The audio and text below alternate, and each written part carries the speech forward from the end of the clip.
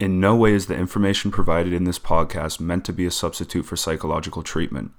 If you require psychological services, it is your responsibility to seek out the attention of a mental health professional. 24/7, the Working Parent Podcast. This podcast is brought to you by the Psychology Foundation of Canada, in partnership with Workplace Strategies for Mental Health, an initiative of the Great Westlife Centre for Mental Health in the Workplace.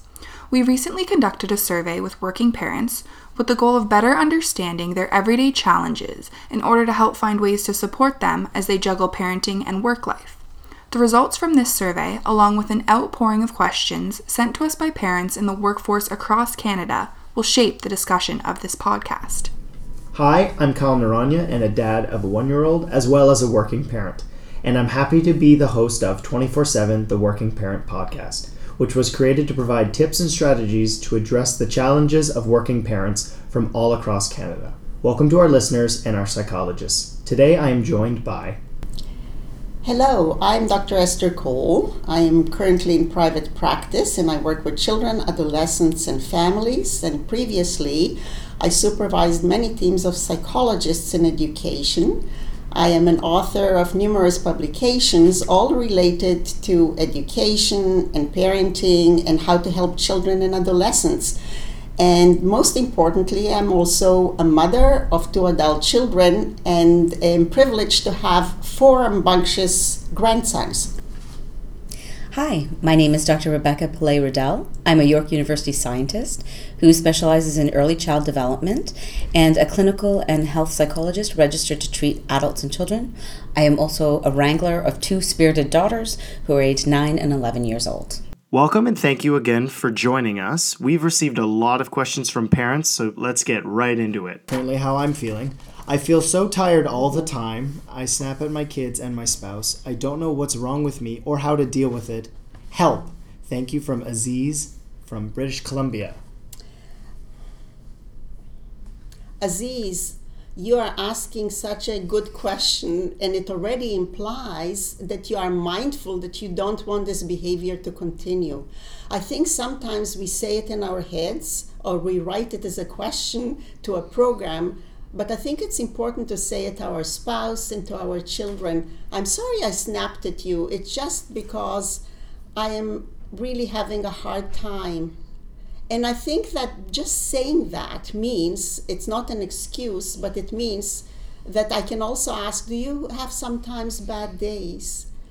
Sometimes I have a good day, but I would like to suggest something that is kind of fun for adults and for children and easy to remember, because it's not always what we say, but how we say it. And sometimes a child says, so-and-so yelled at me, but the other person really did not yell. They just looked serious. So it's the interpretation. Because of that, I like to suggest that you use a word that will remind you in your head. And the word is fever. And if I say in my head fever, it means that I'm aware of facial expression. Did I make eye contact? V is standing for voice, tone of voice. Am I aware of that? E is showing how I display my emotions. And R is for review of fever and reward myself by smiling and saying, I was aware that I had a cranky day, but I did something about it. And when you see it in other people, you are able to say the same thing. I see, am I correct that you are having a hard time today? Something is wrong. I just want to listen to you. Whereas most of the time when we feel as if we are taking on ourselves more and more mountains of work, what we don't do is we don't reach out, whether it's to our children or to our spouse, and then we become even snappier because we say, I have to do all these things. No, you don't. You have to say to your people, and the people can be your children, your spouse, your co-workers, I'm sorry, I feel so tired. My voice might be a little bit high or indicating frustration, but it's really because I'm not having the greatest day. Do you think that it would be important as well to find the reasoning for the tiredness or exhaustion, whether that be stuck in a routine? I know for myself personally, if I am doing the same sort of tasks over and over again, that it almost feels like I'm a machine doing the same thing, or it could be due to a lack of sleep as well, like finding the reasoning behind it. It can be many, many reasons. I think the recipients of your communication want to know that you're aware, that you are snappy, and that you come across as too serious, and that you did not smile at them. So if I come and I say to you, why are you snapping at me? Why are you shouting? I don't like the way you talk to me. You become defensive and you don't listen to me. Mm-hmm. But if I start with I feel today that I am not in the best of moods. Your tolerance for hearing it, whether you are 10 years old, whether you are my spouse, whether you are my coworker, is going to be more tolerance. And then if they ask you, it's up to you to say. I might feel snappy because I feel a little bit unwell. If I feel that I forgot my keys or I forgot an important file, that might be the reason. So it's secondary to just acknowledging how you come across to others. Okay. Dr. Pillai Riddell, do you have anything to add to Aziz's question? Absolutely. I think that the one thing that really struck at me about the question is I don't know what's wrong with me. So I just want to say nothing is wrong with you. We are all tired and we all lose our temper at times and are short. And I know in my own life when I feel that way, it's a really good indicator. So, echoing what was said earlier, the idea about knowing that you're losing your temper is a great thing. But I think I would also want you to focus and think about why you're feeling so tired all the time. And so sleep hygiene, I think that one of the things for our generation, Netflix, and being able to binge TV and thinking about our screens all the time, these are things that really seriously interfere with our sleep. Research shows that not only do they draw us in, there's a compulsion about it that we will sacrifice sleep. I think many of us have stayed up till 2 or 3 in the morning binge watching something on Netflix instead of going to bed when we knew we had to get up. And so trying to be a little stronger with that and trying to find ways where you can increase your sleep and what are your challenges to sleep. And I think taking that approach, I find that that's always a great foundation for myself when I'm worried about sleep. Our last question comes from Devin in British Columbia. I know it's important for me to do stuff for myself, but I just can't figure out how to set aside time. So time is really in the eye of the beholder, because usually when we are very pressured and stressed, we think that setting aside time means that I better have a chunk of time that I can't afford, which automatically means that I am becoming even more stressed about why I can't find time. And so it goes. So I think that what you have to do is you have to say to yourself, first of all, it means different things to different people. I can afford time, for example, if I am in the car, driving home in traffic, but deciding not to answer phone calls and not to worry about whether I'm going to be 15 minutes late, but just to say, I am giving myself time out from activities that are planned from my checklist. I'm just going to listen to a station that I really like listening, but I can't really think about why I'm not listening to it, aside from the fact that I'm in traffic. So making sure that you decide in the moment. The other thing is time for myself.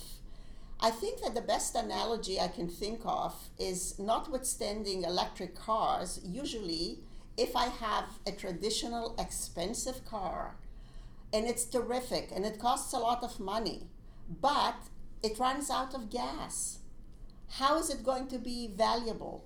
And everybody's going to say, well, of course you fill it up with gas. Otherwise, why do you have it? And time for myself is the same thing. It means that in order to be kind to myself, to the people I love, to the people I work with, to the efficiency of my studies, I have to make time for myself because I choose to. So time for myself can be the way I budget time for eating something, instead of hearing from others in places, are you still working on your meal? No, I am enjoying what I'm eating because I am doing it for myself. I'm going to have a shower which is 2 minutes longer, even if I think I don't have it. I am going to read 10 minutes, 15 minutes, something that just crossed my mind. I'm going to make that time because it's part of my self-care. Spirituality of all kinds is part of my self-care. Talking to a person I want to talk to is part of my self-care. And each one of us has many more examples of the kind. So self-care is definitely in the eye of the decision maker. And I am my own boss on the subject of self-care. Not my timetable, not the lists I have to accomplish and take off. I must be the boss of myself before I can be efficient to everybody around me. Now, with that being said, I'm just thinking of my own day. If I feel that I have none, because I know a lot of parents are looking at what they have to do in the day, whether that's waking up with their child, getting them ready for school, or if it's your own day where the child may not be with you and you have a full schedule, where that's you're relying on public transportation in order to get you to your place, and you're having an issue because your day is so filled with whether that be transportation or work itself. Finding that time, would you be able to multitask like that? If you're, let's say, taking the bus, for example, and listening to a podcast you like, would you're multitasking but at the same time giving yourself self-care? This is such a wonderful example because it's an example that is universal. For somebody else, it might be making time to really look outside the window, making time not to do a thing, and just close my eyes. Whatever you decide, it's a podcast, it's the view, it's just doing nothing. That is part of the self-care that I think I don't have. And the other last point I want to make on this is a question of modifying your expectations in the moment. So let's say I decided that I'm going to hear something for 10 minutes, but the bus is late or the subway is stuck. Is not to say, here's another example why I can't do what I want to do, is to say, okay, I don't have 10 minutes, I don't have 15 minutes, but maybe I'm going to have 5 minutes. Yeah, I agree. I absolutely think that I think it's common that we all feel we don't have enough time. I'm sure everybody would want to have an extra hour in the day. But I'd like to say as well that it's important to assert your need. So I think that you can try and squeeze it into all those moments, but I still feel like I'm in that stage with a 9 and an 11-year-old that there aren't those moments sometimes unless I force it to happen. So the idea of saying, this morning I'm going to take a half hour to myself on a Saturday, and even getting up a little extra early to have that time. So I think it's really important to assert not only to myself but to others. Because I think as a parent, we can't, if you have a 3-year-old and a 2-year-old, I can't just say, hey, I'm just going to take a half hour by myself, because they need that care and supervision. So the idea of being able to talk to a partner, a sister, a friend, a neighbor, to help, again, as a community, because I think it takes a village to raise a child. And so self-care is critical.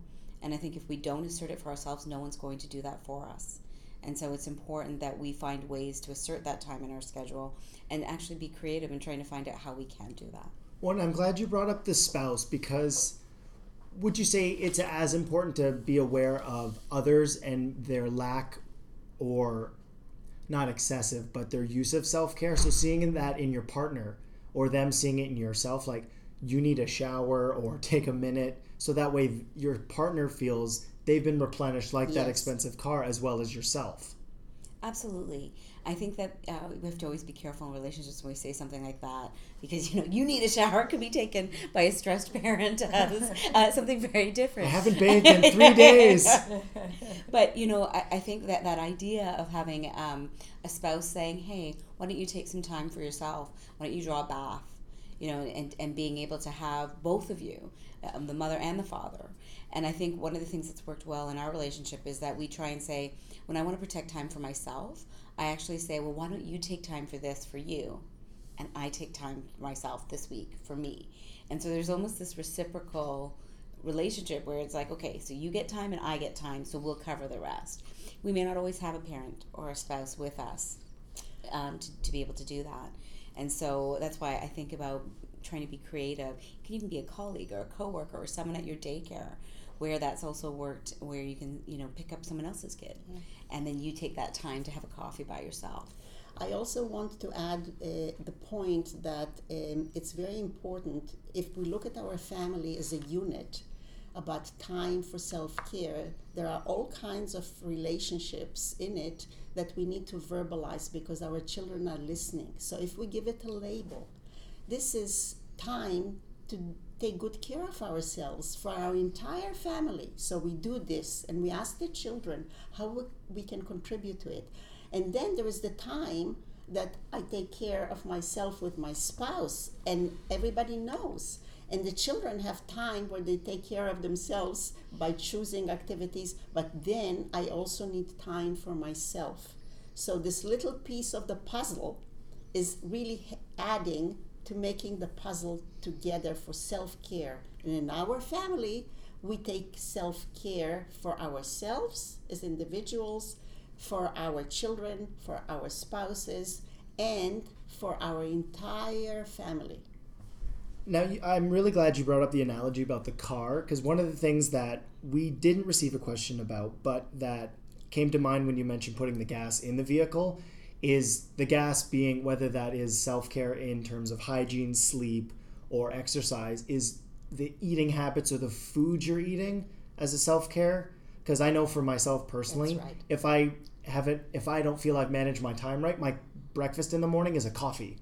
That's right. Which, if we've talked about already, is not me taking care of myself, because I think everybody knows breakfast is the most important meal of the day. And not only that, but we are also contradicting our own messages. And we are telling our children things such as, don't eat so much junk food, whereas they see us having the breakfast that you are just describing. So the relationship of how I talk to myself in my head is going to be easily translated to my own behavior. Maybe if I don't have time, instead of having another coffee, I can say, I'll have one sip, but I'm really going to have the apple that is on the counter that I washed last night to make sure that I don't spend time on washing and excusing myself for why I can't eat it now. Thank you for tuning in. For more information and tips, go to www.psychologyfoundation.org or www.workplacestrategiesformentalhealth.com, and tune in next time to hear more helpful advice from our psychologists. 24/7, the Working Parent Podcast.